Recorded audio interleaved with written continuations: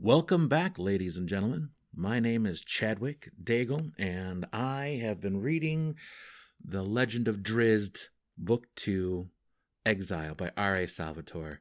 And I just wanted to say thank you to everyone that has been getting in touch with me and letting me know how much you enjoy this podcast and that you like to share it with all your friends and family and even have this being read to your children for nighttime. That just makes me feel fantastic. I want to say first off, I apologize 100% that it has taken so long. But on the plus side, I had been busy. This, as most of you know, is just a hobby for me, and I try to do it whenever I can. Last year, I got busy with finding real-life work, and a friend of mine who wrote a book called The Dragon's Gift asked me to do the audiobook reading for him on it, and I did that. So that took up a lot of time. And then I started doing a D&D podcast because that's one of my first and true loves is playing Dungeons & Dragons. And after watching what everybody enjoys, or many of you probably enjoy, if not, you should check it out, Critical Role. Not to mention Adam Coble on Roll20 with how he does his D&D games, and the Sherlock Holmes with his game over the pond in England. They're all fantastic. And of course, I do enjoy listening to Jason Carl when he's running his vampire game, #Family. So without further ado, I'm going to get right into this because I know a lot of you have been waiting for me to finish this gosh darn book. And so that's what I'm going to do for each of you, is I'm going to finish this book. Let's start off with Part 5. Spirit. Spirit. It cannot be broken and it cannot be stolen away. A victim in the throes of despair might feel otherwise, and certainly the victim's master would like to believe it so. But in truth, the spirit remains, sometimes buried but never fully removed. That is the false assumption of Zenkala and the danger of such sentient animation.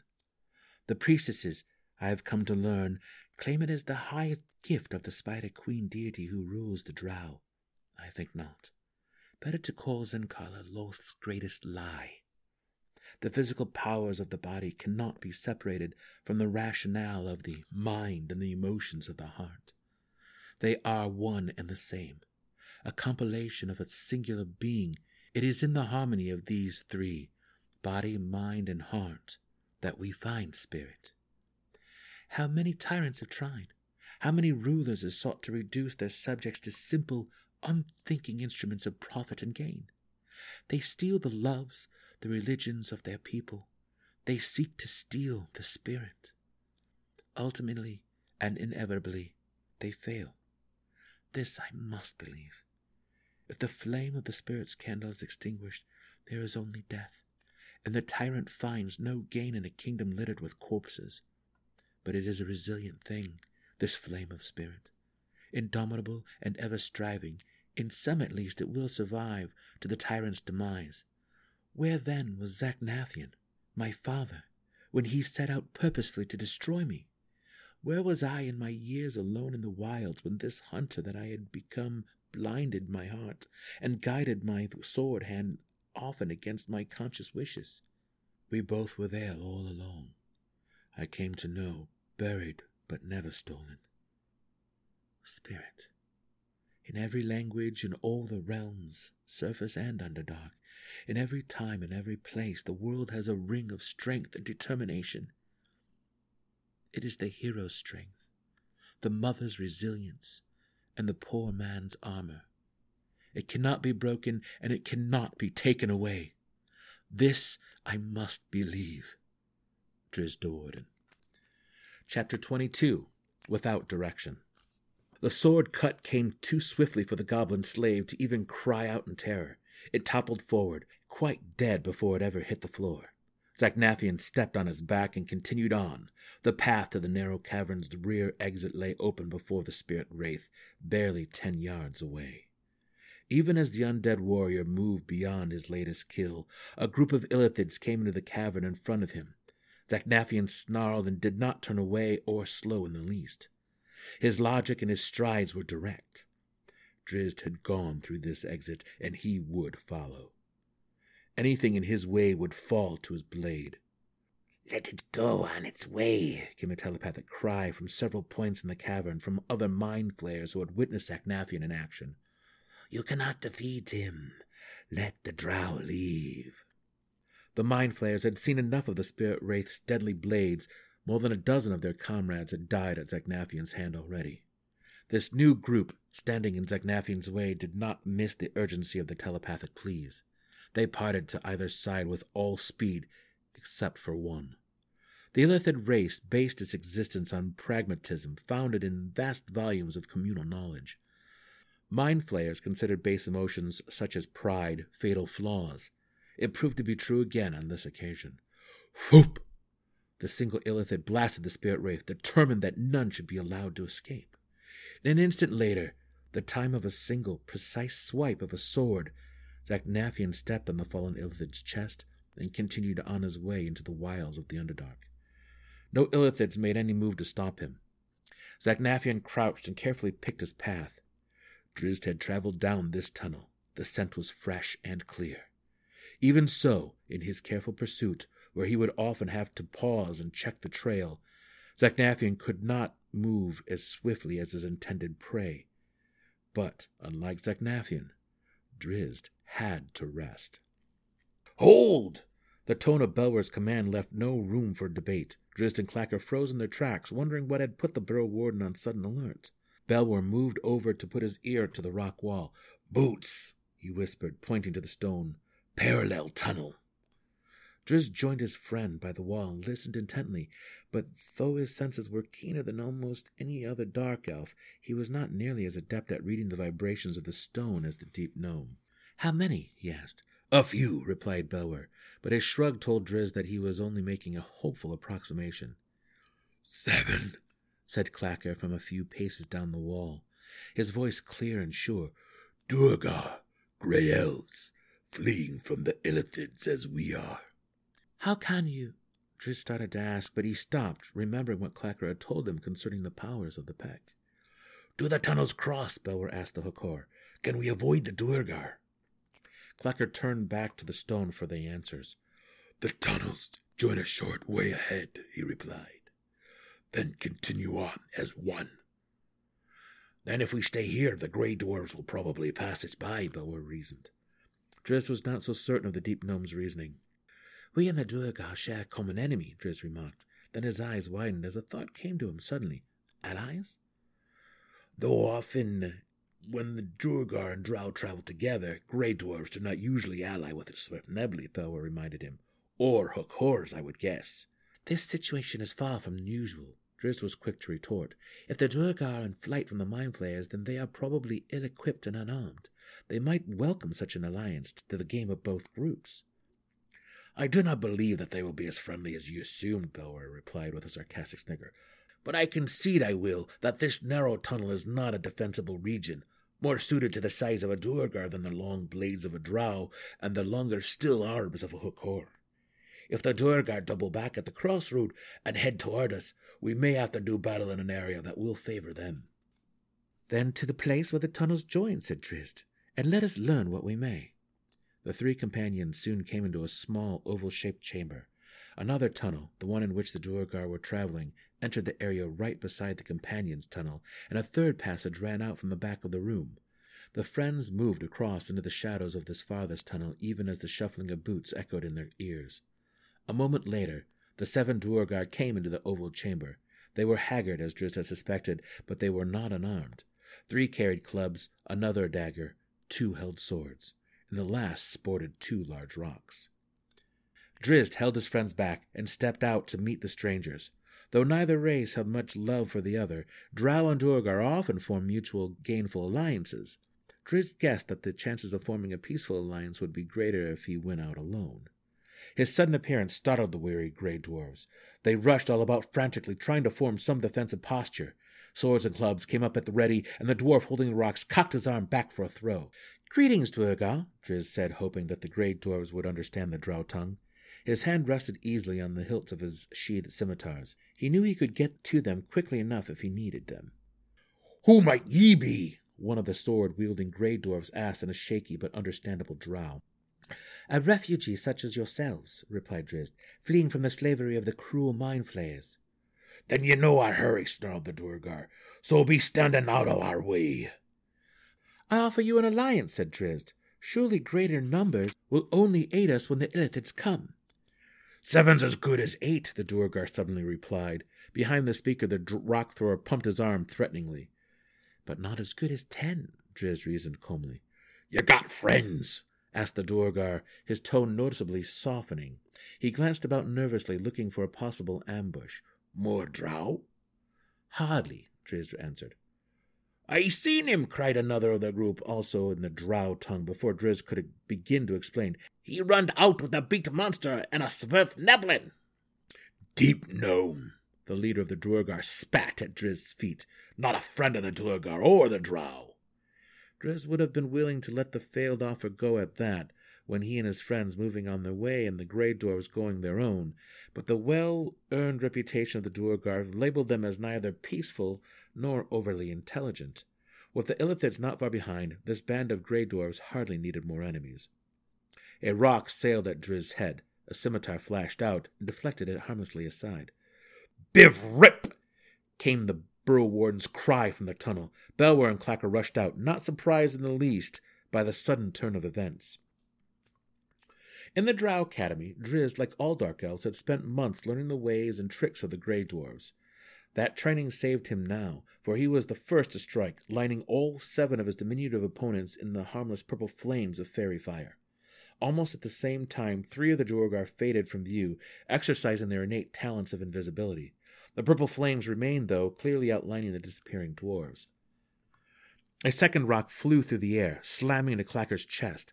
The armored monster would have smiled at the pitiful attack if a beak could smile, and Clacker continued his charge straight ahead into the Duergar's midst. The rock thrower and the dagger wielder fled out of the hook horror's way, having no weapons that could possibly hurt the armored giant. With other foes readily available, Clacker let them go. They came around the side of the chamber, bearing straight in at Belwer, thinking the Swift-Neblin the easier of the targets. The swipe of a pickaxe abruptly stopped their charge. The unarmed Duergar lunged forward, trying to grab the arm before it could launch a backswing. Belwer anticipated the attempt and crossed over with his hammer hand, slamming the Duergar squarely in the face. Sparks flew, bones crumbled, and gray skin burned and splattered. The Duergar flew to his back and writhed about frantically, clutching his broken face. The dagger wielder was not so anxious any more. 2 invisible Duergar came at Drizzt. With the outline of purple flames, Drizzt could see their general movement, and he had prudently marked these 2 as the sword-wielders. But Drizzt was at a clear disadvantage, for he could not distinguish subtle thrusts and cuts. He backed away, putting distance between himself and his companions. He sensed an attack and threw out a blocking scimitar, smiling at his luck when he heard the ring of weapons. The grey dwarf came into view for just a moment to show Drizzt his wicked smile, then faded quickly away. "How many does you think you can block?" the other visible Duergar asked smugly. "More than you, I suspect," Drizzt replied, and then it was the Drow's turn to smile. His enchanted globe of absolute darkness descended over all 3 of the combatants, stealing the Duergar advantage. In the wild rush of the battle, Clacker's savage hook horror instincts took full control of his actions. The giant did not understand the significance of the empty purple flames that marked the 3rd invisible Duergar, and he charged instead at the 2 remaining grey dwarves, both wielding clubs. Before the hook horror ever got there, a club smashed into his knee, and the invisible Duergar chuckled in glee. The other 2 began to fade from sight, but Clacker now paid them no heed. The invisible club struck again, this time smashing into the hook horror's thigh. Possessed by the instincts of a race that had never been concerned with finesse, the hook horror howled and fell forward, burying the purple flames under his massive chest. Clacker hopped and dropped several times until he was satisfied that the unseen enemy was crushed to death. But then in a flurry of clubbing blows rained down upon the back of the hook horror's head. The dagger-wielding Duergar was no novice to battle. His attacks came in measured thrusts, forcing Belwer, wielding heavier weapons, to take the initiative. Deep Gnomes hated Duergar as profoundly as Duergar hated Deep Gnomes, but Belwer was no fool. His pickaxe waved about only to keep his opponent at bay, while his hammer hand remained cocked and ready. Thus the two sparred without gain for several moments, both content to let the other make the first error. When the hook horror cried out in pain, and with Drizzt out of sight, Belwer was forced to act. He stumbled forward, feigning a trip, and lurched ahead with his hammer hand as his pickaxe dipped low. The Duergar recognized the ploy, but could not ignore the obvious opening in the Svirfnebl's defense. The dagger came in over the pickaxe, diving straight at Belwer's throat. The burrow warden threw himself backward with equal speed and lifted a leg as he went, his boot clipping the Duergar's chin. The Grey Dwarf kept coming, though, diving down atop the falling deep gnome, his dagger point leading the way. Belwer got his pickaxe up only a split second before the jagged weapon found his throat. The burrow warden managed to move the Duergar's arm out wide, but the Grey Dwarf's considerable weight pressed them together, their faces barely an inch apart. "Gotcha now!" the Duergar cried. "Got this!" Belwer snarled back, and he freed up his hammer hand, enough to launch a short but heavy punch into the Duergar's ribs. The Duergar slammed his forehead into Belwer's face, and Belwer bit him on the nose in response. The two rolled about, spitting and snarling, and using whatever weapons they could find. By the sound of ringing blades, any observers outside Drizzt's darkness globe would have sworn that a dozen warriors battled within. The frenzied tempo of swordplay was solely the doing of Drizzt Warden. In such a situation, fighting blindly, the drow reasoned that the best battle method would be to keep all the blades as far away from his body as possible. His scimitars charged out relentlessly and in perfect harmony, pressing the two Grey Dwarves back on their heels. Each arm worked its own opponent, keeping the Grey Dwarves rooted in place squarely in front of Drizzt. If one of his enemies managed to get around to his side, the drow knew he would be in serious trouble. Each scimitar swipe brought a ring of metal, and each passing second gave Drizzt more understanding of his opponent's abilities and attack strategies. Out in the Underdark, Drizzt had fought blindly many times, once even donning a hood against the basilisk he'd met. Overwhelmed by the sheer speed of the drow's attacks, the Duergar could only work their swords back and forth and hope that a scimitar didn't slide through. The blades sang and rang as the two Duergar frantically parried and dodged. Then came a sound that Drizzt had hoped for, the sound of a scimitar digging into flesh. A moment later, one sword clanged to the stone, and its wounded wielder made the fatal mistake of crying out in pain.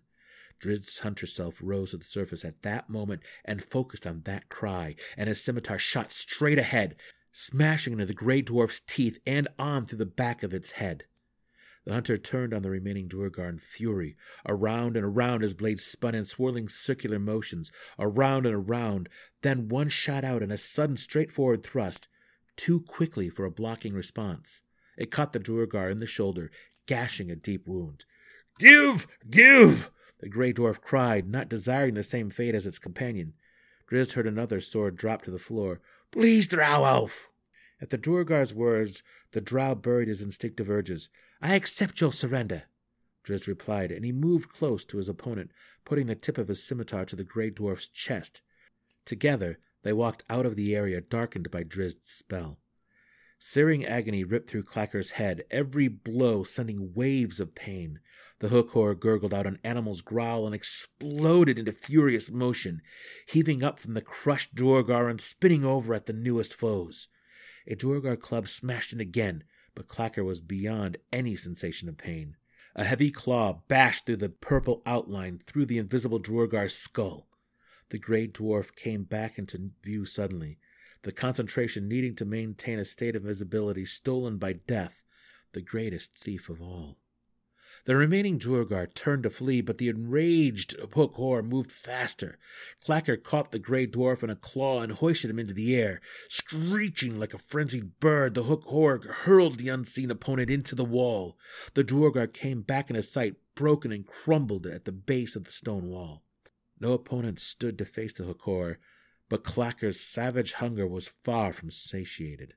Drizzt and the wounded Duergar emerged from the darkness then, and the hook horror barreled in. With the specter of Belwer's combat taking his attention, Drizzt watched his prisoner's head go flying back into the globe of darkness. "Clacker!" the drow screamed in protest. Then Drizzt ducked and dived backward for his own life as the other claw came viciously swinging across. Spotting new prey nearby, the hook horror didn't follow the drow into the globe. Belwer and the dagger-wielding Duergar were too engaged in their own struggles to notice the approaching crazed giant. Clacker bent low, collected the prone combatants in his huge arms, and heaved them both straight up into the air.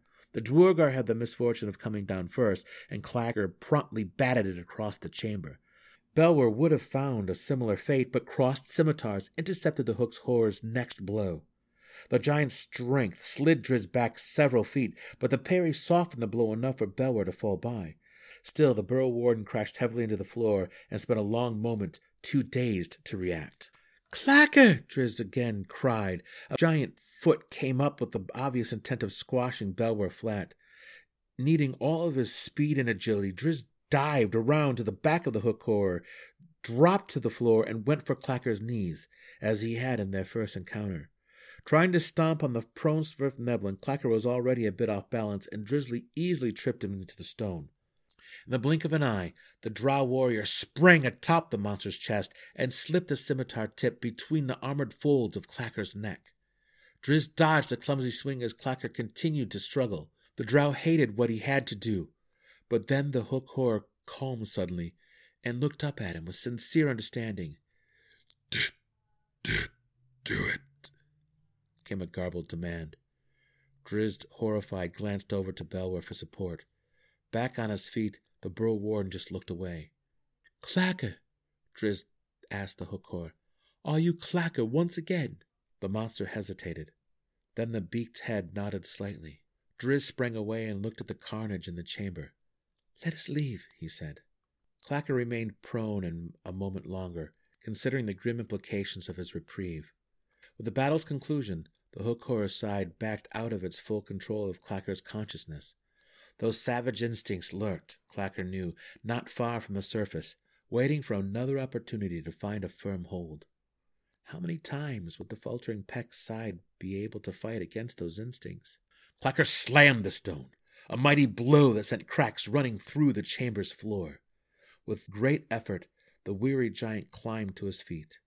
In his embarrassment, Clacker didn't look at his companions, but just stormed away down the tunnel, each banging footstep falling like a hammer on a nail in Drizzt Do'Urden's heart.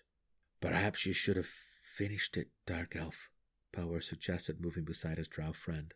"He saved my life in the Illithid cavern," Drizzt retorted sharply, "and has been a loyal friend." "He tried to kill me and you," the deep gnome said grimly. "MAGGA CAMMARA." "I am his friend," Drizzt growled, grabbing the Svirfneblin shoulder. "You asked me to kill him?" "I asked you to act as his friend," retorted Belwer, and he pulled free of the grasp and started away down the tunnel after Clacker. Drizzt grabbed the burrow warden's shoulder again and roughly spun him around. "It will only get worse, Dark Elf," Belwer said calmly into Drizzt's grimace. "A firmer hold does the wizard's spell gain with every passing day. Clacker will try to kill us again, I fear, and if he succeeds, the realization of the act will destroy him more fully than your blades ever could." "I cannot kill him," Drizzt said, and he was no longer angry. "Nor can you." "Then we must leave him," the deep gnome replied. "We must let Clacker go, free in the Underdark, to live his life as a Hook horror. That surely is what he will become, body and spirit." "No," said Drizzt. "We must not leave him. We are his only chance. We must help him." "The wizard is dead," Belwer reminded him, and the deep gnome turned away and started again after Clacker. "There are other wizards," Drizzt replied under his breath, this time making no move to impede the burrow warden. The drow's eyes narrowed and he snapped the scimitars back into their sheaths. Drizzt knew what he must do. What price his friendship with Clacker demanded, but he found the thought too disturbing to accept. There were indeed other wizards in the Underdark, but chance meeting were far from common, and wizards capable of dispelling Clacker's polymorph state would be fewer still. Drizzt knew where such wizards could be found, though. The thought of returning to his homeland haunted Drizzt with every step he and his companions took that day. Having viewed the consequences of his decision to leave Menzoberranzan, Drizzt never wanted to see the place again, never wanted to look upon the dark world that had so damned him. But if he chose now not to return, Drizzt knew that he would soon witness a more wicked sight than Menzoberranzan. He would watch Clacker, a friend who had saved him from certain death, degenerate fully into a hook horror. Belwer had suggested abandoning Clacker, and that course seemed preferable to the battle that Drizzt and the Deep Gnome surely must fight if they were near Clacker when the degeneration became complete. Even if Clacker were far removed, though, Drizzt knew that he would witness the degeneration. His thoughts would stay on Clacker, the friend he abandoned, for the rest of his days. Just one more pain for the tormented drow. In all the world, Drizzt could think of nothing he desired less than viewing the sights of Menzoberranzan or conversing with his former people. Given the choice, he would prefer death over returning to the Drow city. But the choice was not so simple. It hinged on more than Drizzt's personal desires. He had founded his life on principles. Those principles now demanded loyalty. They demanded that he put Clacker's needs above his own desires because Clacker had befriended him and because the concept of true friendship far outweighed personal desires. Later on, when the friends had set camp for a short rest, Belwer noticed that Drizzt had engaged in some inner conflict. Leaving Clacker, who once again was tapping at the stone wall, the Swift Nebula moved cautiously by the Drow's side. Belwer cocked his head curiously. "What are you thinking, Dark Elf?" Drizzt, too caught up in his emotional turbulence, did not return Belwer's gaze. "My homeland boasts a school of wizardry," Drizzt replied with steadfast determination. At first, the Bro Warden didn't understand what Drizzt hinted at, but then, when Drizzt glanced over to Clacker, Belwer realized the implications of Drizzt's simple statement. "Menzoberranzan?" the Swiftneblin cried. "You would return there, hoping that some dark elf wizard would show mercy upon our peck friend?" "I would return there because Clacker has no other chance," Drizzt retorted angrily. "Then no chance at all has Clacker," Belwer roared. "MAGGA CAMMARA, Dark Elf! Menzoberranzan will not be so quick to welcome you." "Perhaps your pessimism will prove valid," said Drizzt. "Dark elves are not moved by mercy, I agree, but there may be other options." "You are hunted," Belwer said. His tone showed that he hoped his simple words would shake some sense into his drow companion. "By Matron Malice," Drizzt retorted. "Menzoberranzan is a large place, my little friend, and loyalties to my mother will play no part in any encounter we find beyond those with my own family. I assure you that I have no plans to meet anyone from my own family." "And what, Dark Elf, might we offer in exchange for dispelling Clacker's curse?" Belwer replied sarcastically. "What have we to offer that any Dark Elf wizard of Menzoberranzan would value?" Drizzt's reply started with a blurring cut of a scimitar, was heightened by a familiar simmering fire in the drow's lavender eyes, and ended with a simple statement that even stubborn Belwer could not find the words to refute. "The wizard's life." Chapter 23, Ripples.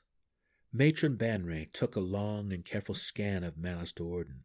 Measuring how greatly the trials of Zin-Karla had weighed on the matron mother, deep lines of worry creased Malice's once smooth face, and her stark white hair, which had been the envy of her generation, was, for one of the very few times in 5 centuries, frazzled and unkempt.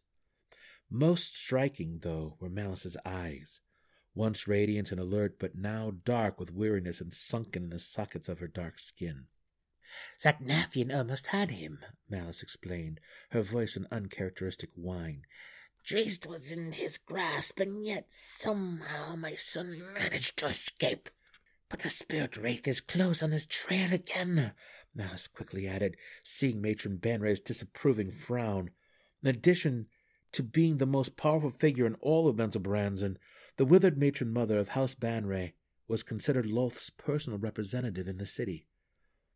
Matron Banray's approval was Lolth's approval, and by the same logic, Matron Banray's disapproval most often spelled disaster for a house. "Zin-Karla requires patience, Matron Malice," Matron Banray said calmly. "It has been so long." Malice relaxed a bit until she looked again at her surroundings. She hated the chapel of House Banray, so huge and demeaning. The entire Do'Urden complex could fit within this single chamber, and if Malice's family and soldiers were multiplied 10 times over, they still would not fill the rows of benches. Directly above the central altar, directly above Matron Malice, loomed the illusionary image of the gigantic spider shifting into the form of a beautiful drow female, then back again into an arachnid. Sitting here alone with Matron Banray under the overpowering image made Malice feel even more insignificant. Matron Banray had sensed her guest's uneasiness and moved to comfort her. "You have been given a great gift," she said sincerely. "The Spider Queen would not bestow Zincala, and would not have accepted the sacrifice of Sagnifeonet, a matron mother, if she did not approve of your methods and your intent."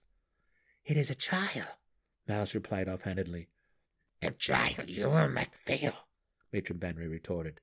"and then the glories you will know, Matron Malice Do'Urden. When the spirit wraith of he who was Zagnafian has completed his task, and your renegade son is dead, you will sit in honor on the ruling council. Many years, I promise you, will pass before any house will dare to threaten House Do'Urden. The Spider Queen will shine her favor upon you for the proper completion of Zincala. She will hold your house in the highest regard and will defend you against rivals." "What if Zincala fails?" Malice dared to ask. "Let us suppose—" Her voice trailed away as Matron Banray's eyes widened in shock. "Speak not the words," Banray scolded, "and think not of such impossibilities. You grow distracted by fear, and that alone will spell your doom. Zincala is an exercise of willpower and a test of your devotion to the Spider Queen. The Spirit Wraith is an extension of your faith and your strength. If you falter in your trust, then the Spirit Wraith of Zagnafian will falter in his quest." "I will not falter," Malice roared, her hands clenched around the armrests of her chair. "I accept the responsibility of my son's sacrilege, and with Lolth's help and blessings, I will enact the appropriate punishment upon Drizzt." Matron Banray relaxed back in her seat and nodded her approval. She had to support Malice in this endeavor, by the command of Lolth, and she knew enough of Zincala to understand that confidence and determination were two of the primary ingredients for success. The matron mother involved in Zincala had to proclaim her trust in Lolth and her desire to please Lolth often and sincerely. Now, though, Malice had another problem, a distraction she could ill afford. She had come to House Banray of her own volition, seeking aid. "Then of this never matter," Matron Banray prompted, fast growing tired of the meeting. "I am vulnerable," Malice explained. "Zincala steals my energy and attention.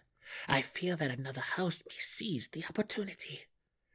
"No house has ever attacked a matron mother in the throes of Zincala," Matron Banray pointed out, and Malice realized that the withered old drow spoke from experience. "Zincala is a rare gift," Malice replied, "given to powerful matrons of powerful houses, almost assuredly in the highest favor of the Spider Queen. Who would attack under such circumstances? But House Do'Urden is far different. We have just suffered the consequences of war. Even with the addition of some of House Hunet's soldiers, we are crippled. It is well known that I have not yet regained Lolth's favor, but that my house is 8th in the city, putting me on the ruling council, an enviable position." "Your fears are misplaced," Matron Banray assured her, but Malice slumped back in frustration in spite of the words. Matron Banray shook her head helplessly. "I see that my words alone cannot soothe. Your attention must be on Zincala. Understand that, Malice Do'Urden. You have no time for such petty worries." "They remain," said Malice. "Then I will end them," offered Matron Banray. "Return to your house now in the company of 200 Banray soldiers. The numbers will secure your battlements, and my soldiers shall wear your house emblem of Banray. None in the city will dare to strike with such allies." A wide smile rolled across Malice's face, a grin that diminished a few of those worry lines. She accepted Matron Banray's generous gift as a signal that perhaps Lolth still did favor House Do'Urden. "Go back to your home and concentrate on the task in hand," Matron Banray continued. "Zagnafian must find Drizzt again and kill him. That is the deal you offered the Spider Queen. But fear not for the spirit wraith's last failure or the lost time. A few days or 10 days is not very long in Loth's eyes. The proper conclusion of Zinkala is all that matters. You will arrange for my escort? Malice asked, rising from her chair.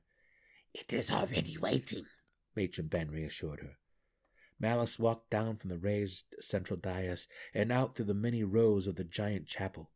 The huge room was dimly lit, and Malice could barely see as she exited, another figure moving toward the central dais in the opposite direction. She assumed it to be Matron Benray's companion Illithid, a common figure in the great chapel. If Malice had known that Matron Benray's mind flayer had left the city on some private business in the west, she may have paid more heed to the distant figure. Her worry lines would have increased tenfold. "Pitiful," Jarlaxle remarked as he ascended to sit beside Matron Benry. "This is not the same Matron Malice Durden that I knew only a few short months ago." "Zinkala is not cheaply given," Matron Benry replied. "The toll is great," Jarlaxle agreed. He looked straight at Matron Benry, reading her eyes as well as her forthcoming reply. "Will she fail?" Matron Benry chuckled loud, a laugh that sounded more like a wheeze. "Even the Spider Queen could only guess at the answer.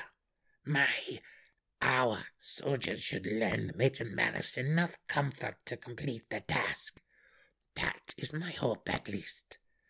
Malice Durden once was in Loth's highest regard, you know.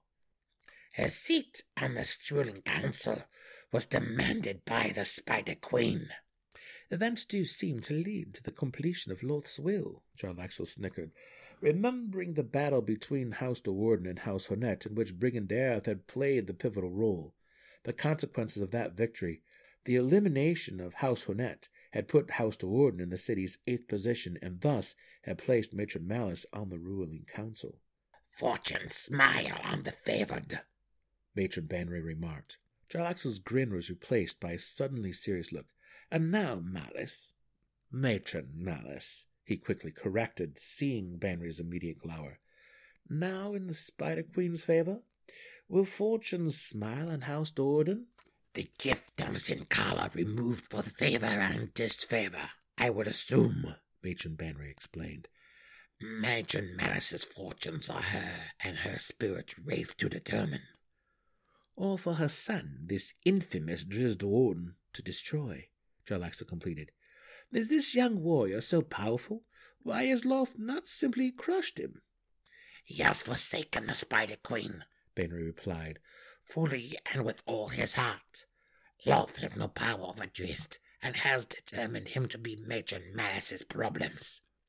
"A rather large problem, it would seem," Jarlaxle chuckled with a quick shake of his bald head. The mercenary noticed immediately that Matron Benry did not share his mirth. "Indeed," she replied somberly, and her voice trailed off on the word as she sank back for some private thoughts. She knew the dangers and the possible profits of Zinkala better than anyone in the city. Twice before Matron Benry had asked for the Spider Queen's greatest gift, and twice before she had seen Zinkala through to successful completion. With the unrivaled grandeur of House Benry all about her, Matron Benry could not forget the gains of Zinkala's success. But every time she saw her withered reflection in a pool or a mirror, she was vividly reminded of the heavy price. Jarlaxle did not intrude on the matron mother's reflections. The mercenary contemplated on his own at that moment. In a time of trial and confusion such as this, a skilled opportunist would find only gain. By Jarlaxle's reasoning, Brigandath could only profit from the granting of Zinkala to Matron Malice. If Malice proved successful and reinforced his seat on the ruling council, Jarlaxle would have another very powerful ally within the city. If the spirit wraith failed, to the ruin of House Do'Urden, the price on this young Drizzt's head certainly would escalate to a level that might tempt the mercenary band. As she had on her journey to the first house of the city, Malice imagined ambitious gazes following her return through the winding streets of Menzoberranzan. Matron Benry had been quite generous and gracious, accepting the premise that the withered old matron mother was indeed Loth's voice in the city. Malice could barely contain her smile. Undeniably, though, the fear still remained. How readily would Matron Banry come to Malice's aid if Drizzt continued to elude Zaknaffian, if Zinkarla ultimately failed? Malice's position on the ruling council would be tenuous then, as would the continued existence of House Do'Urden.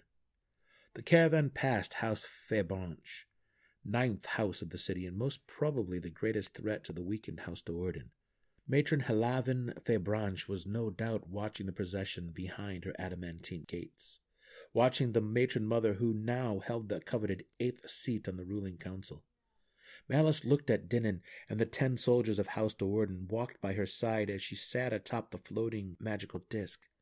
She let her gaze wander to the 200 soldiers, warriors openly bearing the proud emblem of House Banray, marching with disciplined precision behind her modest troop. What must Matron Helavin Febranche be thinking at such a sight, wondered Malice. She could not contain her ensuing smile. Our greatest glories are soon to come, Malice assured her warrior son.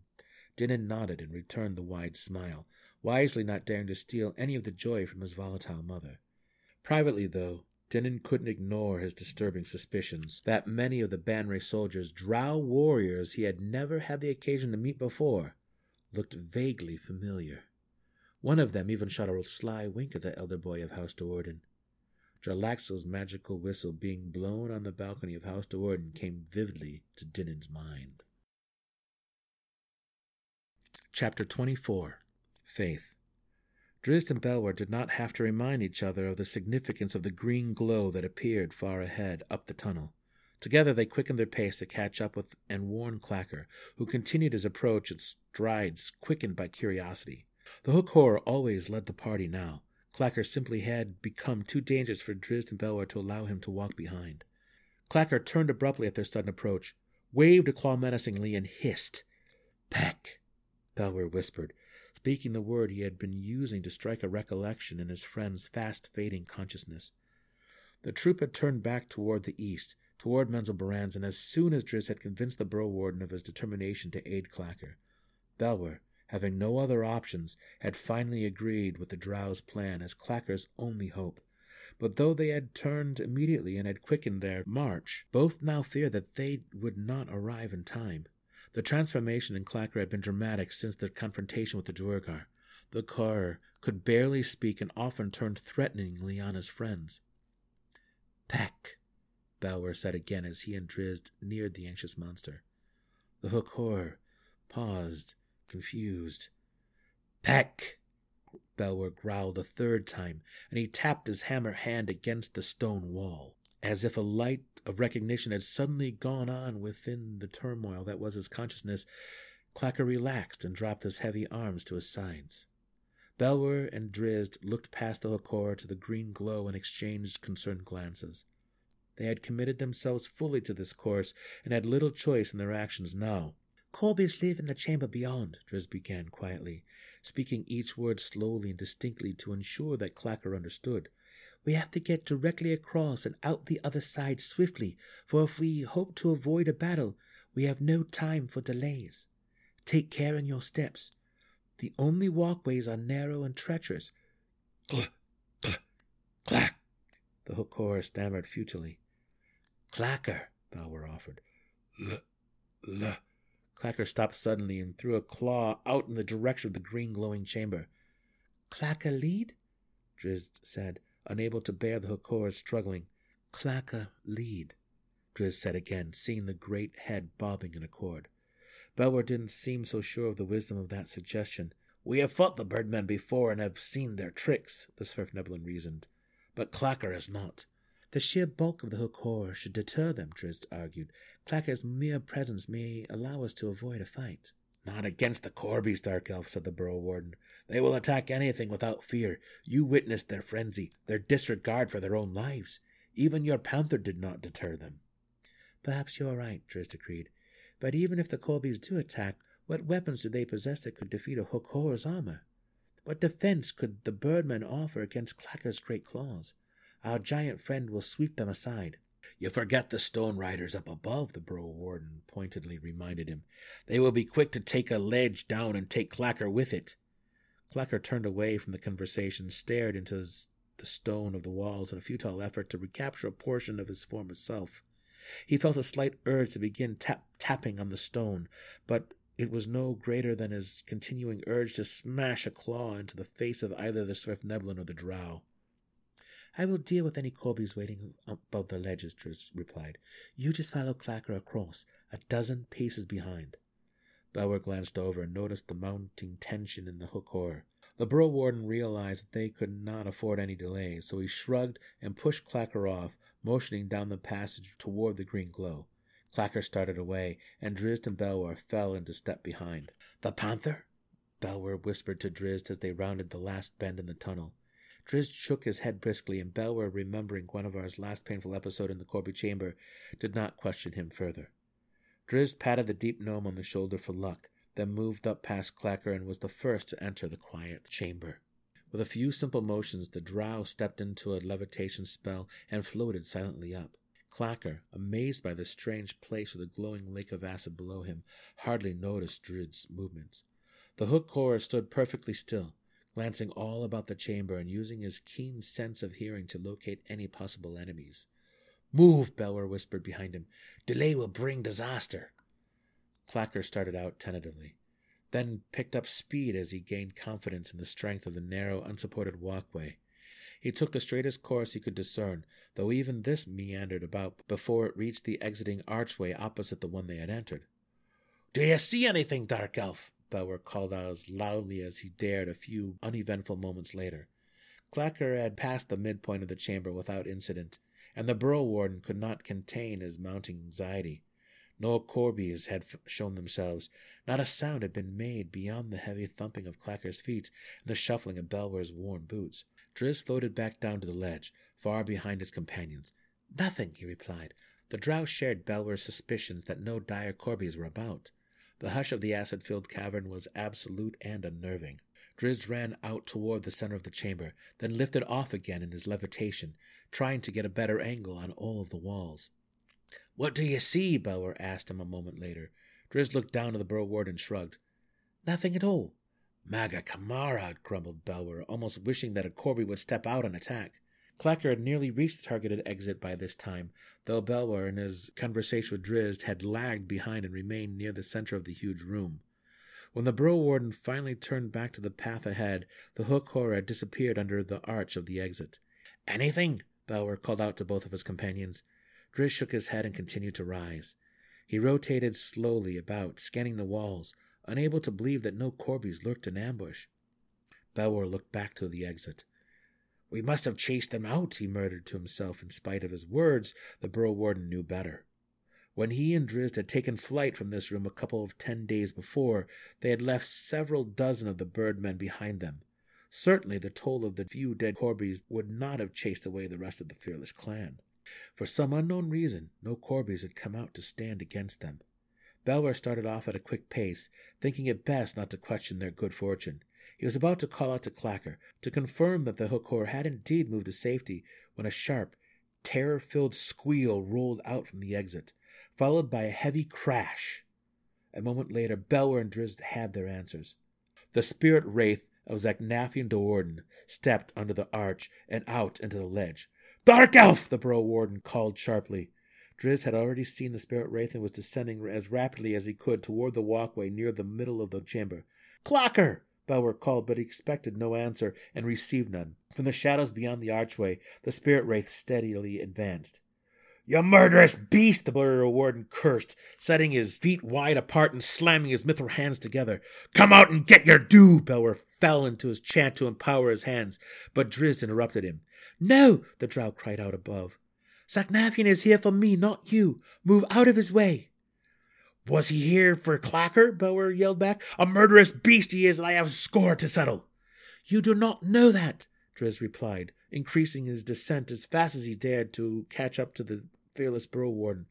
Drizzt knew that Zaknaffian would get to Belwer first, and he could guess easily enough the grim consequences. "Trust me now, I beg," Drizzt pleaded.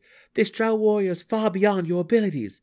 Belwer banged his hands together, but he could not honestly refute Drizzt's words. Belwer had seen Zaknaffian in battle only that one time in the Illithid cavern, but that monster's blurring movements had stolen his breath. The deep gnome backed away a few steps and turned down a side walkway, seeking another route to the arched exit so that he might learn Clacker's fate. With Drizzt so plainly in sight, the spirit wraith paid the little Svirfneblin no heed. Zaknathian charged right past the side walkway and continued on to fulfill the purpose of his existence. Belwer thought to pursue the strange drow, to close from behind and help Drizzt in the battle, but another cry issued from under the archway, a cry so pain-filled and pitiful that the Burrow Warden could not ignore it. He stopped as soon as he got back on the main walkway, then looked both ways, torn in his loyalties. "Go!" Drizzt shouted at him. "See to Clacker. This is Zaknathian, my father." Drizzt noticed a slight hesitation in the spirit wraith's charge at the mention of those words, a hesitation that brought Drizzt a flicker of understanding. "Your father, MAGGA CAMMARA, Dark Elf!" Belwer protested. "Back in the Illithid cavern." "I am safe enough," Drizzt interjected. Belwer did not believe that Drizzt was safe at all, but against the protests of his own stubborn pride, the Burrow Warden realized that the battle that was about to begin was far beyond his abilities. He would be of little help against this mighty dwarf warrior, and his presence in the battle might actually prove detrimental to his friend. Drizzt would have a difficult time without worrying about Belwer's safety. Belwer banged his mithril hands together in frustration and rushed toward the archway and the continuing moans of his fallen hook-horror companion. Matron Malice's eyes widened, and she uttered a sound so primal that her daughters, gathered by her side in the anteroom, knew immediately that the spirit wraith had found Drizzt. Brisa glanced over at the younger Duerden priestesses and dismissed them. Maya obeyed immediately, but Vierna hesitated. "Go!" Brisa snarled, one hand dropping to the snake-headed whip at her belt. "Now!" Vierna looked to her matron mother for support, but Malice was quite lost in the spectacle of the distant events. This was the moment of triumph for Zenkarla and for matron Malice Duerden. She would not be distracted by the petty squabbling of her inferiors. Brisa was alone with her mother, standing behind the throne and studying Malice as intently as Malice watched Zaknathian.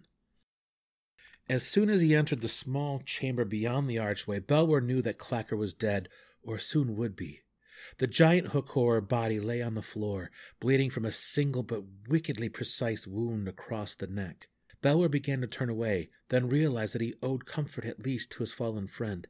He dropped to one knee and forced himself to watch as Clacker went into a series of violent convulsions. Death terminated the polymorph spell, and Clacker gradually reverted to his former self. The huge clawed arms trembled and jerked, twisted and popped into the long and spindly yellow-skinned arms of a peck. Hair sprouted through the cracking armor of Clacker's head, and the great beak split apart and dissipated.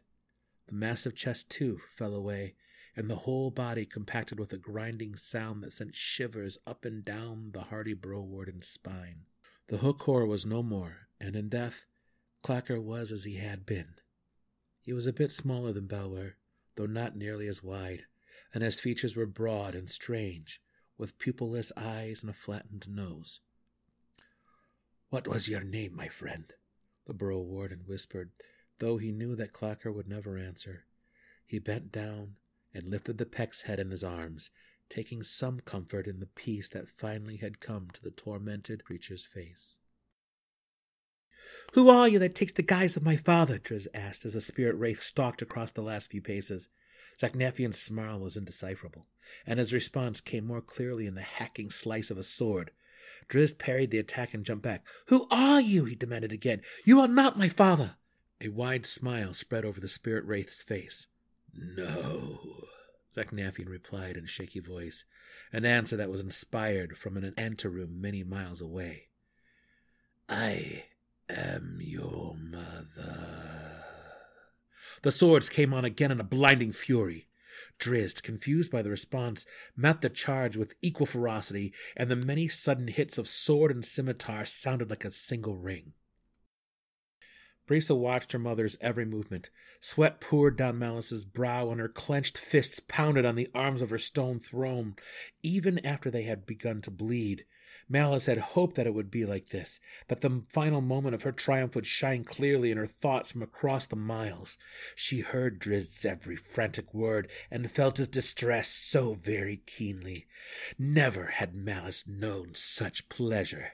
Then she felt a slight twinge as Zaknaffian's consciousness struggled against her control. Malice pushed Zaknaffian aside with a guttural sound. His animated corpse was her tool. Brisa noted her mother's sudden snarl with more than a passing interest. Drizzt knew beyond any doubts that this was not Zaknaffian Do'Urden who stood before him, yet he could not deny the unique fighting style with his former mentor. Zaknaffian was in there, somewhere, and Drizzt would have to reach him if he hoped to get any answers. The battle quickly settled into a comfortable, measured rhythm. Both opponents launching cautious attack routines and paying careful attention to their tenuous footing on the narrow walkway. Belwer entered the room then, bearing Clacker's broken body. "Kill him, Drizzt!" the Burrow Warden cried. "MAGGA!" Belwer stopped and was afraid when he witnessed the battle. Drizzt and Zaknaffian seemed to intertwine, their weapons spinning and darting, only to be parried away. They seemed as one, these two dark elves that Belwer had considered distinctly different, and that notion unnerved the Deep Gnome. When the next break came in the struggle, Drizzt glanced over to the Burrow Warden, and his gaze locked on the dead Peck. "Damn you!" he spat, and he rushed back in, scimitars diving and chopping at the monster who had murdered Clacker. The Spirit Wraith parried the foolishly bold assault easily and worked Drizzt's blades up high, rocking Drizzt back on his heels. This, too, seemed so very familiar to the young drow, a fighting approach that Zaknaffian had used against him many times in their sparring matches back in Menzoberranzan. Zaknaffian would force Drizzt high, then come in suddenly low with both of his swords. In their early contests, Zaknaffian had defeated Drizzt with this maneuver, the double thrust low. But in their last encounter in the Drow City, Drizzt had found the answering parry and had turned the attack against his mentor. Now, Drizzt wondered if this opponent would follow through with the unexpected attack routine, and he wondered, too, how Zaknaffian would react to his counter. Were any of Zak's memories within the monster he now faced? Still, the Spirit Wraith kept Drizzt's blades working defensively high. Zaknaffian then took a quick step back and came in low with both blades. Drizzt dropped the scimitars into a downward X, the appropriate cross-down parry that pinned the attacking swords low. Drizzt kicked his foot up between the hilts of his blades and straight at his opponent's face.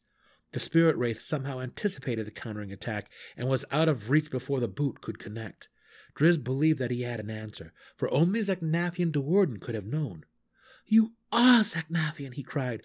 "What has Malice done to you?" The Spirit Wraith's hands trembled visibly in their hold on the swords, and his mouth twisted as though he was trying to say something. "No!" Malice screamed, and she violently tore back the control of her monster, walking the delicate and dangerous line between Zaknaffian's physical abilities and the consciousness of the being he once had been. "You're mine, Wraith," Malice bellowed, "and by the will of Lolth, you shall complete the task." Drizzt saw the sudden regression of the murderous Spirit Wraith. Zaknaffian's hands no longer trembled, and his mouth locked into a thin and determined grimace once again. "What is it, Dark Elf?" Belwer demanded, confused by the strange encounter. Drizzt noticed that the Deep Gnome had placed Clacker's body on a ledge and was steadily approaching. Sparks flew from Belwer's mithril hands whenever they bumped together. "Stay back!" Drizzt called to him. The presence of an unknown enemy could ruin the plans that were beginning to formulate in Drizzt's mind. "It is Zaknaffian," he tried to explain to Belwer, "or at least part of it is." In a voice too low for the Burrow Warden to hear, Drizzt added, "And I believe I know how to get to that part." Drizzt came on in a flurry of measured attacks that he knew Zaknaffian could easily deflect. He did not want to destroy his opponent, but rather he sought to inspire other memories of fighting routines that would be familiar to Zaknaffian. He put Zaknaffian through the pace of a typical training session, talking all the while in the same way that he and the weapon master used to talk back in Menzoberranzan. Malice's Spirit Wraith countered Drizzt's familiarity with savagery and matched Drizzt's friendly words with animal-like snarls. If Drizzt thought he could lull his opponent with complacency, he was badly mistaken. Swords rushed in at Drizzt inside and out, seeking a hole in his expert defenses. Scimitars matched their speed and precision, catching and stopping each arcing cut and deflecting every straightforward thrust harmlessly wide. A sword slipped through and nicked Drizzt in the ribs. His fine armor held back the weapon's razor edge, but the weight of the blow would leave a deep bruise. Rocked back on his heels, Drizzt saw that his plan would not be so easily executed.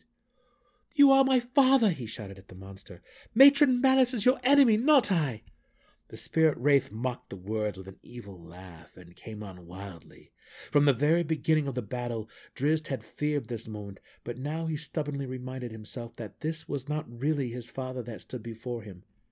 Zaknaffian's careless offensive charge inevitably left gaps in his defenses, and Drizzt found them, once and then again, with his scimitars. One blade gashed a hole in the spirit wraith's belly, another slashed deeply into the side of his neck. Zaknaffian only laughed again, louder, and came on. Drizzt fought in sheer panic, his confidence faltering. Zaknaffian was nearly his equal, and Drizzt's blades barely hurt the thing. Another problem quickly became evident as well, for the time was against Drizzt. He did not know exactly what it was that he faced, but he suspected that it would not tire. Drizzt pressed with all of his skill and speed. Desperation drove him to new heights of swordsmanship. Belwer started out again to join in, but he stopped a moment later, stunned by the display. Drizzt hit Zaknaffian several more times, but the spirit wraith seemed not to notice, and as Drizzt stepped up the tempo, the spirit wraith's intensity grew to match his own. Drizzt could hardly believe that this was not Zaknaffian Duorden fighting against him.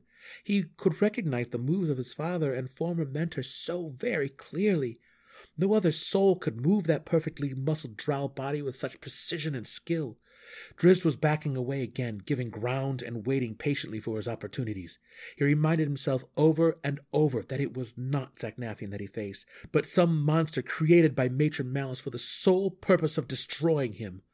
Drizzt had to be ready. His only chance of surviving this encounter was to trip his opponent from the ledge. With the spirit wraith fighting so brilliantly, though, that chance seemed remote indeed. The walkway turned slightly around a short bend, and Drizzt felt it carefully with one foot, sliding it along.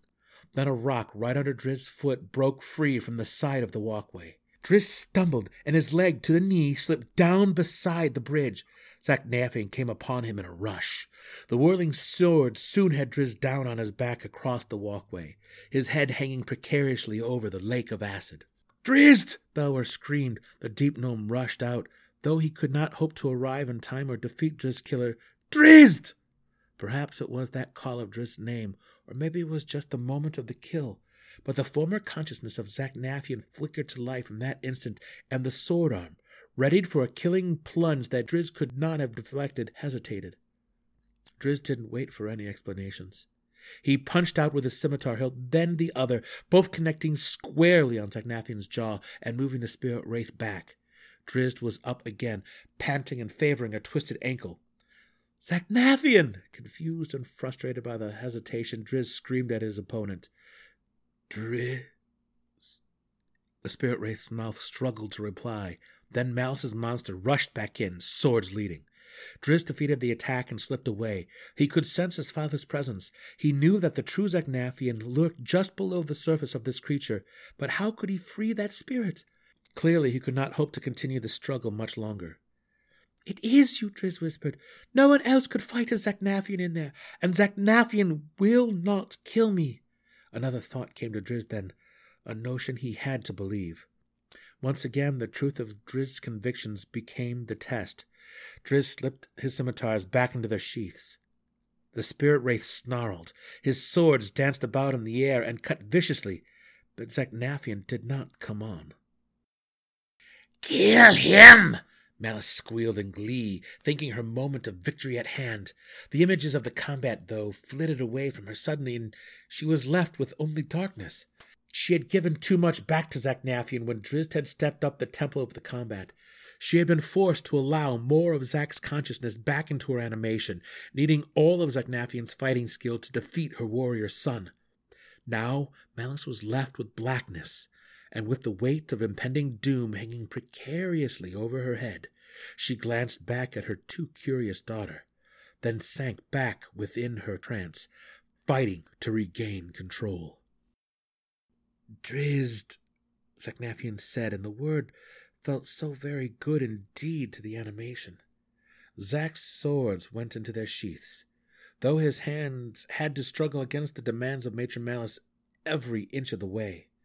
Drizzt started toward him, wanting nothing more than to hug his father and dearest friend, but Zaknaffian put out a hand to keep him back. "No," the spirit wraith explained.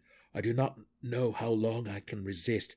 The body is hers, I fear, Zaknaffian replied. Drizzt did not understand at first. Then you are... I am dead, Zaknaffian stated bluntly. At peace, be assured.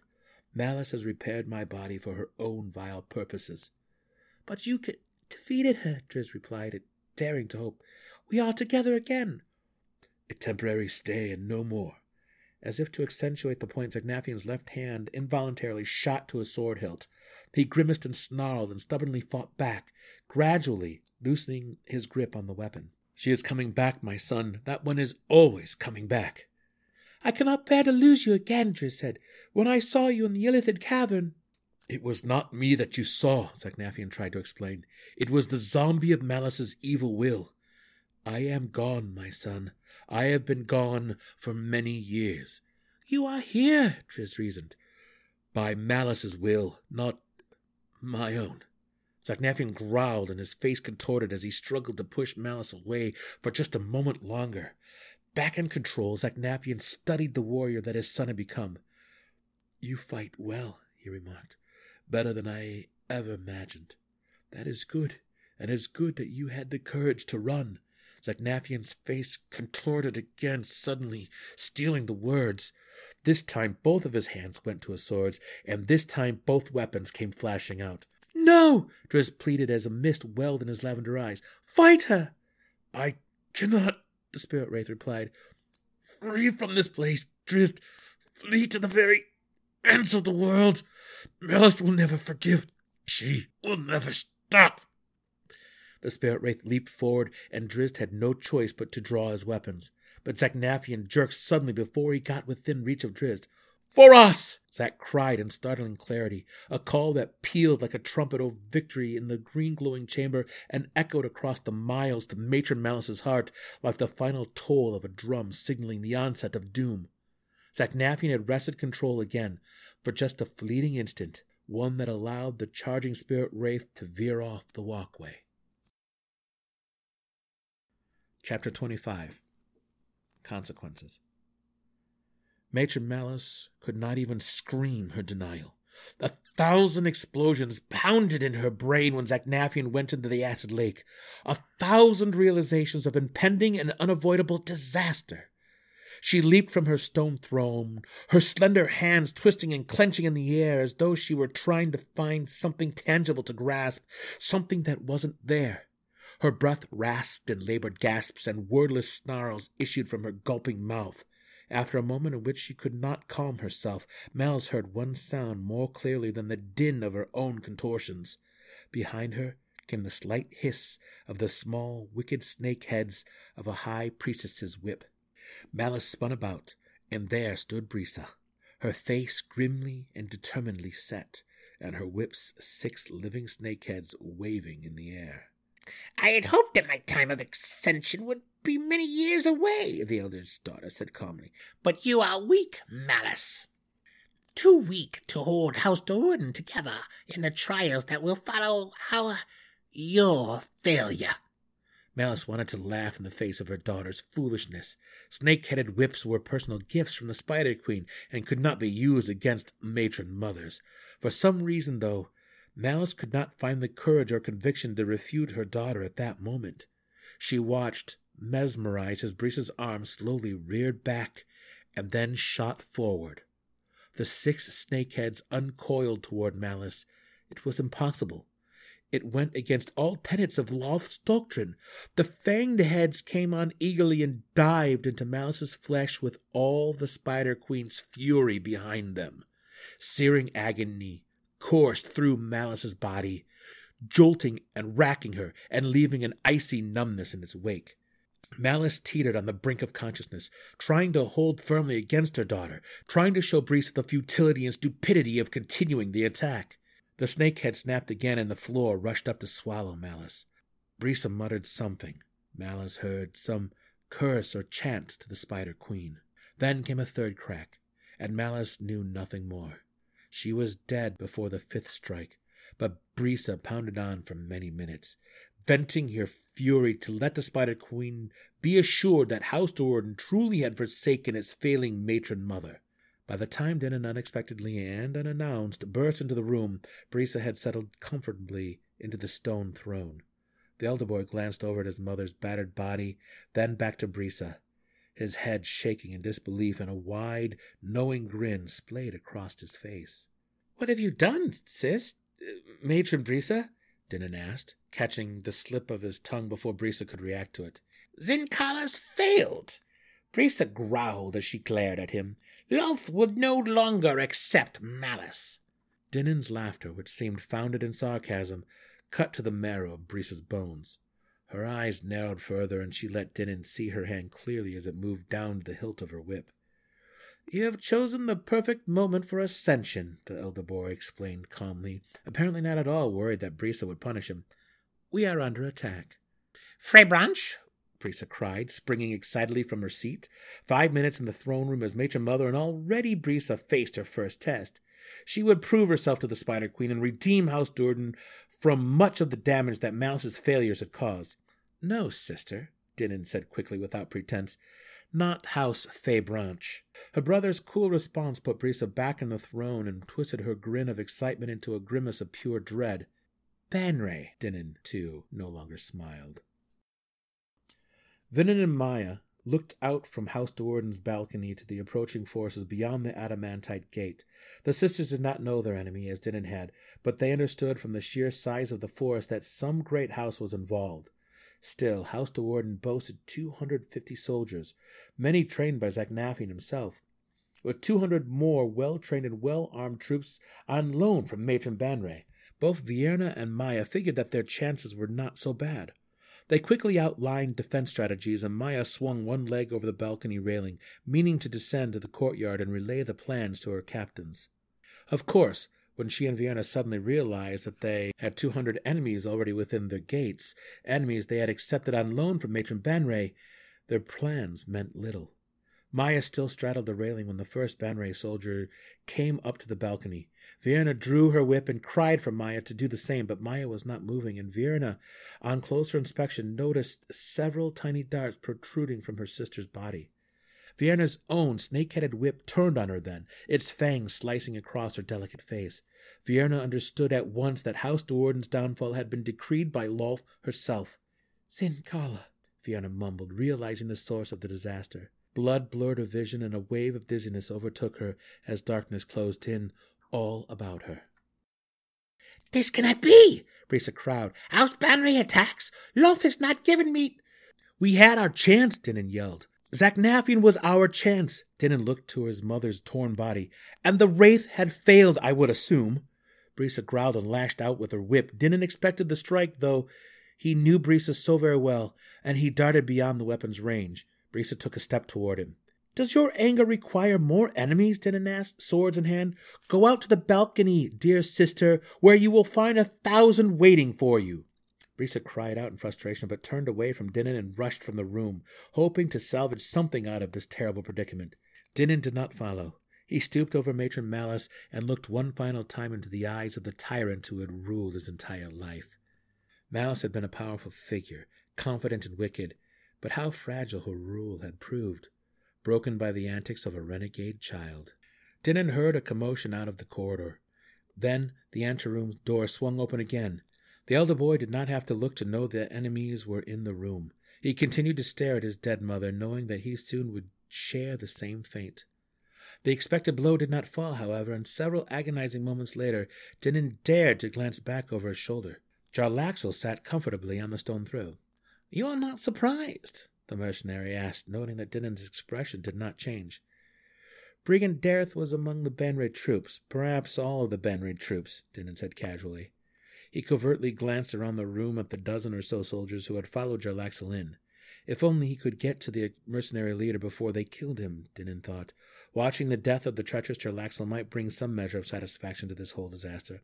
"Observant," Jarlaxle said to him. "I hold to my suspicions that you knew all along that your house was doomed." "If Zincala failed," Dinnan replied. "And you knew it would?" the mercenary asked, almost rhetorically. Dinnan nodded. 10 years ago, he began, wondering why he was telling all this to Jarlaxle, I watched as Zaknaffian was sacrificed to the Spider Queen. Rarely has any house in all of Menzelbranden seen a greater waste. The weapon master of House Doorden had a mighty reputation, the mercenary put in. Well earned, do not doubt, replied Dinin. Then Drizzt, my brother, another mighty warrior. Again Dinin nodded. Drizzt deserted us, with war at our gates. Matron Malice's miscalculation could not be ignored. I knew then that House Doorden was doomed. Your house defeated House Hunnet, no small feat, reasoned Jarlaxle. Only with the help of Brigand Dareth, Dinin corrected. For most of my life I have watched House Doorden, under Matron Malice's steady guidance, ascend through the city hierarchy. Every year our power and influence grew. For the last decade, though, I have seen us spiral down. I have watched the foundations of House Doorden crumble. The structure had to follow the descent. As wise as you are skilled with the blade, the mercenary remarked. I have said that before of Dinin Doorden, and it seems that I am proved correct once again. If I have pleased you, I ask one favor, Dinin said, rising to his feet. Granted, if you will. Kill you quickly and without pain? Jarlaxle asked through a widening smile. Dinin nodded for the third time. No, Jarlaxle said simply. Not understanding, Dinin brought his sword flashing up and ready. I'll not kill you at all, Jarlaxle explained. Dinin kept his sword up high and studied the mercenary's face, looking for some hint as to his intent. I am a noble of the house, Dinin said. A witness to the attack. No house elimination is complete if nobles remain alive.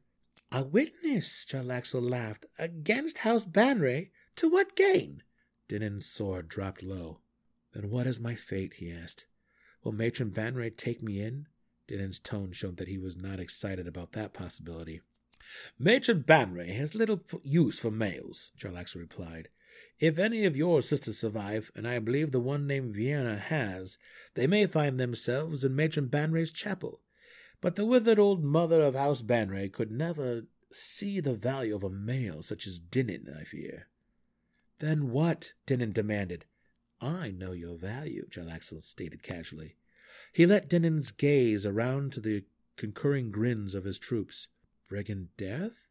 Dinin balked. Me, a noble, to become a rogue? Quicker than Dinin's eye could follow, Jarlaxle whipped the dagger into the body at his feet. The blade buried itself up to the hilt in Malice's back. A rogue or a corpse, Jarlaxle casually explained. It was not so difficult a choice. A few days later, Jarlaxle and Dinin looked back on the ruined adamantite gate of House Doorden. Once it had stood so proud and strong with its intricate carvings of spiders and the two formidable stalagmite pillars that served as guard towers. How fast it changed, Dinin remarked. I see all my former life before me, yet it is all gone. Forget what has gone before, Jarlaxle suggested. The mercenary's sly wink told Dinin that he had something specific in mind as he completed the thought. Except that which may aid in your future. Dinin did a quick visual inspection of himself and the ruins. My battle gear? He asked, fishing for Jarlaxle's intent. My training? Your brother. Drizzt? Again the cursed name reared up to bring anguish to Dinin. It would seem that there is still the matter of Drizzt Doorden to be reconciled, Jarlaxle explained. He's a high prize in the eyes of the Spider Queen. Drizzt? Dinin asked again, hardly believing Jarlaxle's words. Why are you so surprised? Jarlaxle asked. Your brother is still alive. Else why was Matron Malice brought down? What house could be interested in him? Dinin asked bluntly. Another mission for Matron Banray? Jarlaxle's laugh belittled him. Brigand Dareth may act without the guidance or the purse of a recognized house, he replied. You plan to go after my brother? It may be the perfect opportunity for Dinin to show his value to my little family, Jarlaxle said, to no one in particular. Who better to catch the renegade that brought down House Doorden? Your brother's value increased many times over with the failure of Zinkala. I have seen what Drizzt has become, said Dinin. The cost will be great. My resources are limitless, Jarlaxle answered smugly, and no cost is too high if the gain is higher. The eccentric mercenary went silent for a short while, allowing Dinin's gaze to linger over the ruins of his once proud house. No, Dinin said suddenly. Jarlaxle turned a wary eye on him. I'll not go after Drizzt, Dinin explained. You serve Jarlaxle, the master of Brigand Dareth, the mercenary calmly reminded him. As I once served Malice, the matron of House Doorden, Dinin replied with calm. I would not venture out again after Drizzt for my mother. He looked at Jarlaxle squarely, unafraid of the consequences, and I shall not do it again for you. Jarlaxle spent a long moment studying his companion. Normally the mercenary leader would not tolerate such brazen insubordination, but Dinnan was sincere and adamant, beyond doubt. Jarlaxle had accepted Dinnan into Brigandath because he valued the elder boy's experience and skill. He could not now readily dismiss Dinnan's judgment. "I could have you put to a slow death," Jarlaxle replied, more to see Dinnan's reaction than to make any promises. He had no intention of destroying one as valuable as Dinnan. "No worse than the death and disgrace I would find at Drizd's hands," Dinnan answered calmly. Another long moment passed as Jarlaxle considered the implications of Dinnan's words. Perhaps Brigandath should rethink its plans for hunting the renegade. Perhaps the price would prove too high. "Come, my soldier," Jarlaxle said at length, "let us return to our home, to the streets where we might learn what adventures our futures hold." Chapter 26. Lights in the Ceiling. Belwer ran along the walkways to get to his friend. Drizzt did not watch the Svirfneblins approach. He kneeled on the narrow bridge, looking down to the bubbling spot in the green lake where Zaknaffian had fallen. The acid sputtered and rolled. The scorched hilt of a sword came up into view, then disappeared under the opaque veil of green. "He was there all along," Drizzt whispered to Belwer. "My father." "A mighty chance you took, Dark Elf," the Borough Warden replied. "MAGGA CAMMARA! When you put your blades away, I thought he would surely strike you down." "He was there all along," Drizzt said again. He looked up at his Svirfneblin friend. "You showed me that." Belwer screwed up his face in confusion. "The spirit cannot be separated from the body," Drizzt tried to explain. "Not in life." He looked back to the ripples of the acid lake, "and not in death. In my years alone in the wilds, I had lost myself, so I believed. But you showed me the truth. The heart of Drizzt was never gone from this body, and so I knew it to be true with Zaknaffian." "Other forces were involved this time," remarked Belwer. "I would not have been so certain." "You did not know Zaknaffian," Drizzt retorted. He rose to his feet, the moisture rimming his lavender eyes diminished by the sincere smile that widened across his face. "Spirit, not muscles, guides a warrior's blades, and only he who was truly Zaknaffian could move with such grace. The moment of crisis gave Zaknaffian the strength to resist my mother's will." "And you gave him the moment of crisis," reasoned Belwer. "Defeat Matron Malice or kill his own son." Belwer shook his bald head and crinkled up his nose. "MAGGA CAMMARA, but you are brave, Dark Elf." He shot Drizzt a wink. "Or stupid." "Neither," replied Drizzt. "I only trusted in Zaknaffian." He looked back to the acid lake and said no more. Belwer fell silent and waited patiently while Drizzt finished his private eulogy. When Drizzt finally looked away from the lake, Belwer motioned to the drow to follow and started off along the walkway. "Come," the Borough Warden said over his shoulder. "Witness the truth of our slain friend." Drizzt thought the peck a beautiful thing, a beauty inspired by the peaceful smile that at last found its way onto his tormented friend's face. He and Belwer said a few words, mumbled a few hopes to whatever gods might be listening, and gave Clacker to the acid lake, thinking it a preferable fate to the bellies of the carrion eaters that roamed the underdark corridors. Drizzt and Belwer set off again, alone, as they had been when they first departed the Svirfneblin city and arrived at Blingdenstone a few days later. The guards at the city's mammoth gates, though obviously thrilled, seemed confused at their return. They allowed the two companions entrance on the Borough Warden's promise that he would go straight off and inform King Schnicktick. "This time he will let you stay, Dark Elf," Belwer said to Drizzt. "You beat the monster."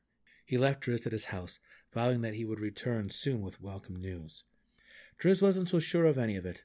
Zaknaffian's final warning that Matron Malice would never give up her hunt remained clearly in his thoughts, and he could not deny the truth. Much had happened in the 10 days that he and Belwer had been out of Blingdenstone, but none of it, as far as Drizzt knew, diminished the very real threat to the Svirfneblin city. Drizzt had only agreed to follow Belwer back to Blingdenstone because it seemed a proper first step to the plan he had decided upon. "How long shall we battle, Matron Malice?" Drizzt asked the blank stone when the Borough Warden had gone. He needed to hear his reasoning spoken aloud to convince himself beyond doubt that his decision had been a wise one. "Neither gains in the conflict, but that is the way of the drow, is it not?" Drizzt fell back into one of the stools beside the little table and considered the truth of his words. "You will hunt me, to your ruin or to mine. blinded by the hatred that rules your life. There can be no forgiveness in Menzel Branson. That would go against the edict of your foul Spider Queen. And this is the Underdark, your world of shadows and gloom. But it is not all the world, Matron Malice, and I shall see how long your evil arms can reach. Drizzt sat silent for many minutes, remembering his first lessons in the Drow Academy. He tried to find some clue that would lead him to believe that the stories of the surface world were no more than lies. The master's deceptions at the Drow Academy had been perfected over centuries and were infallibly complete. Drizzt soon came to realize that he simply would have to trust his feelings. When Belwer returned grim-faced a few hours later, Drizzt's resolve was firm. "Stubborn, orc-brained!"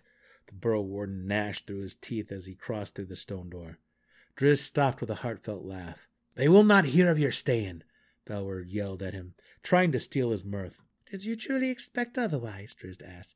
"My fight is not over, dear Belwer. Do you believe that my family would be so easily defeated?" "We will go back out," Belwer growled, moving over to take the stool near Drizzt.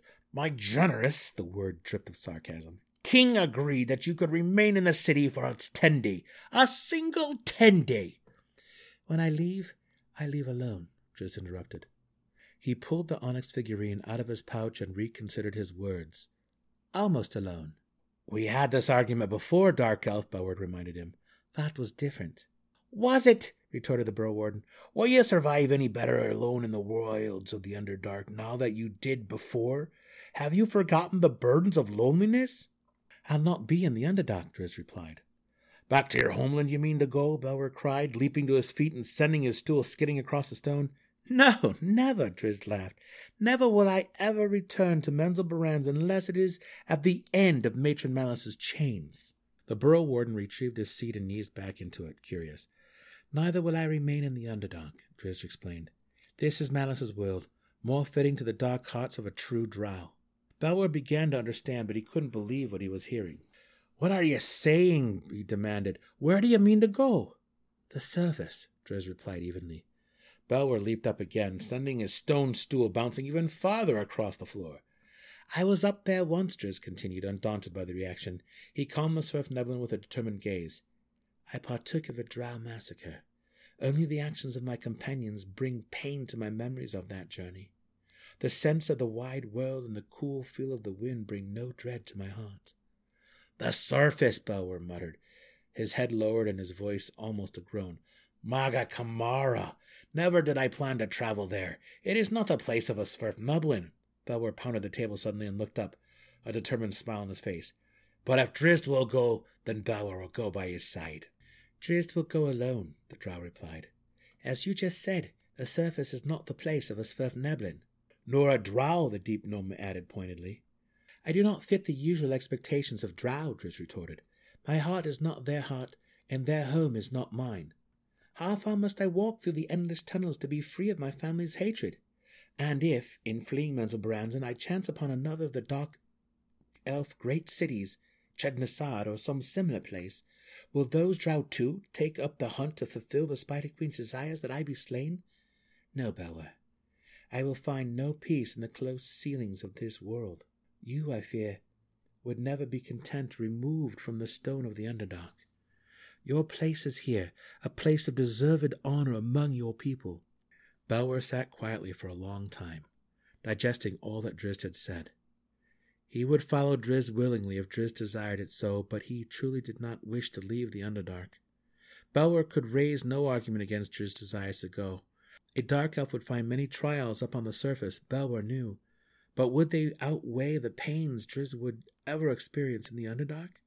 Belwer reached into a deep pocket and took out the light-giving brooch.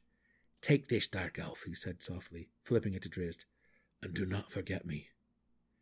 "Never for a single day in all the centuries of my future," Drizzt promised. "Never once." The 10-day passed all too quickly for Belwer, who was reluctant to see his friend go. The Burrow Warden knew that he would never look upon Drizzt again, but he knew also that Drizzt's decision was a sound one. As a friend, Belwer took it upon himself to see that Drizzt had the best chance of success. He took the drow to the finest provisioners in all of Blingdenstone and paid for the supplies out of his own pocket. Belwer then procured an even greater gift for Drizzt. Deep Gnomes had traveled to the surface on occasion, and King Schnicktick possessed several copies of rough maps leading out of the Underdark tunnels. "The journey will take you many 10 days, Belwer said to Drizzt when he handed him the roll of parchment. "But I fear that never would you find your way at all without this." Drizzt's hands trembled as he unrolled the map. It was true. He now dared to believe. He was indeed going to the surface. He wanted to tell Belwer at that moment to come along. How could he say goodbye to so dear a friend? But principles had carried Drizzt this far in his travels, and principles demanded that he not be selfish now. He walked out of Blingdenstone the next day, promising Belwer that if he ever came this way again, he would return to visit. Both of them knew he would never return. Miles and days passed uneventfully. Sometimes Drizzt held the magical brooch Belwer had given to him high. Sometimes he walked in the quiet darkness. Whether coincidence or kind fate, he met no monsters along the course laid out on the rough map. Few things had changed in the Underdark, and though the parchment was old, even ancient, the trail was easily followed. Shortly after breaking camp on his 33rd day out of Blingdenstone, Drizzt felt a lightening of the air, a sensation of that cold and vast wind he so vividly remembered. He pulled the onyx figurine from his pouch and summoned Guenhwyvar to his side. Together they walked on, anxiously, expecting the ceiling to disappear around every bend. They came into a small cave, and the darkness beyond the distant archway was not nearly as gloomy as the darkness behind them. Drizzt held his breath and led Guenhwyvar out. Stars twinkled through the broken clouds of the night sky. The moon's silvery light splayed out in the duller glow behind one large cloud, and the wind howled a mountain song. Drizzt was high up in the realms, perched on the side of a tall mountain in the midst of a mighty range. He minded not at all the bite of the breeze, but stood very still for a long time, and watched the meandering clouds pass him on their slow aerial trek to the moon. Guenhwyvar stood beside him, unjudging, and Drizzt knew the panther always would. And that is the end of R.A. Salvatore's The Legend of Drizzt, Book 2, Exile. Again, I just wanted to say thank you to everybody for waiting and being so interested fans of this podcast, of this show. It really touches me to know that so many of you enjoy this so much. I did this extra long episode for you so that you could have the conclusion that you all wanted and were asking for so many months. If you want to follow me, you can find me on Twitter at Crowe_HVVH. That is KROWE_HVVH. On Instagram at Chadwick1224. Snapchat CDaigle, DAIGLE 1224, and Facebook, Chad Daigle. Please, if you enjoyed this and you enjoy Dungeons and Dragons as much as I do, listen to my podcast, The Wizard of Dint, as we take these adventurers into Baldur's Gate, the descent into Avernus. And if you wish to hear more about that podcast, you can follow that podcast Twitter at Wizard Dint. That is at Wizard, WIZARD, capital DND, all one word.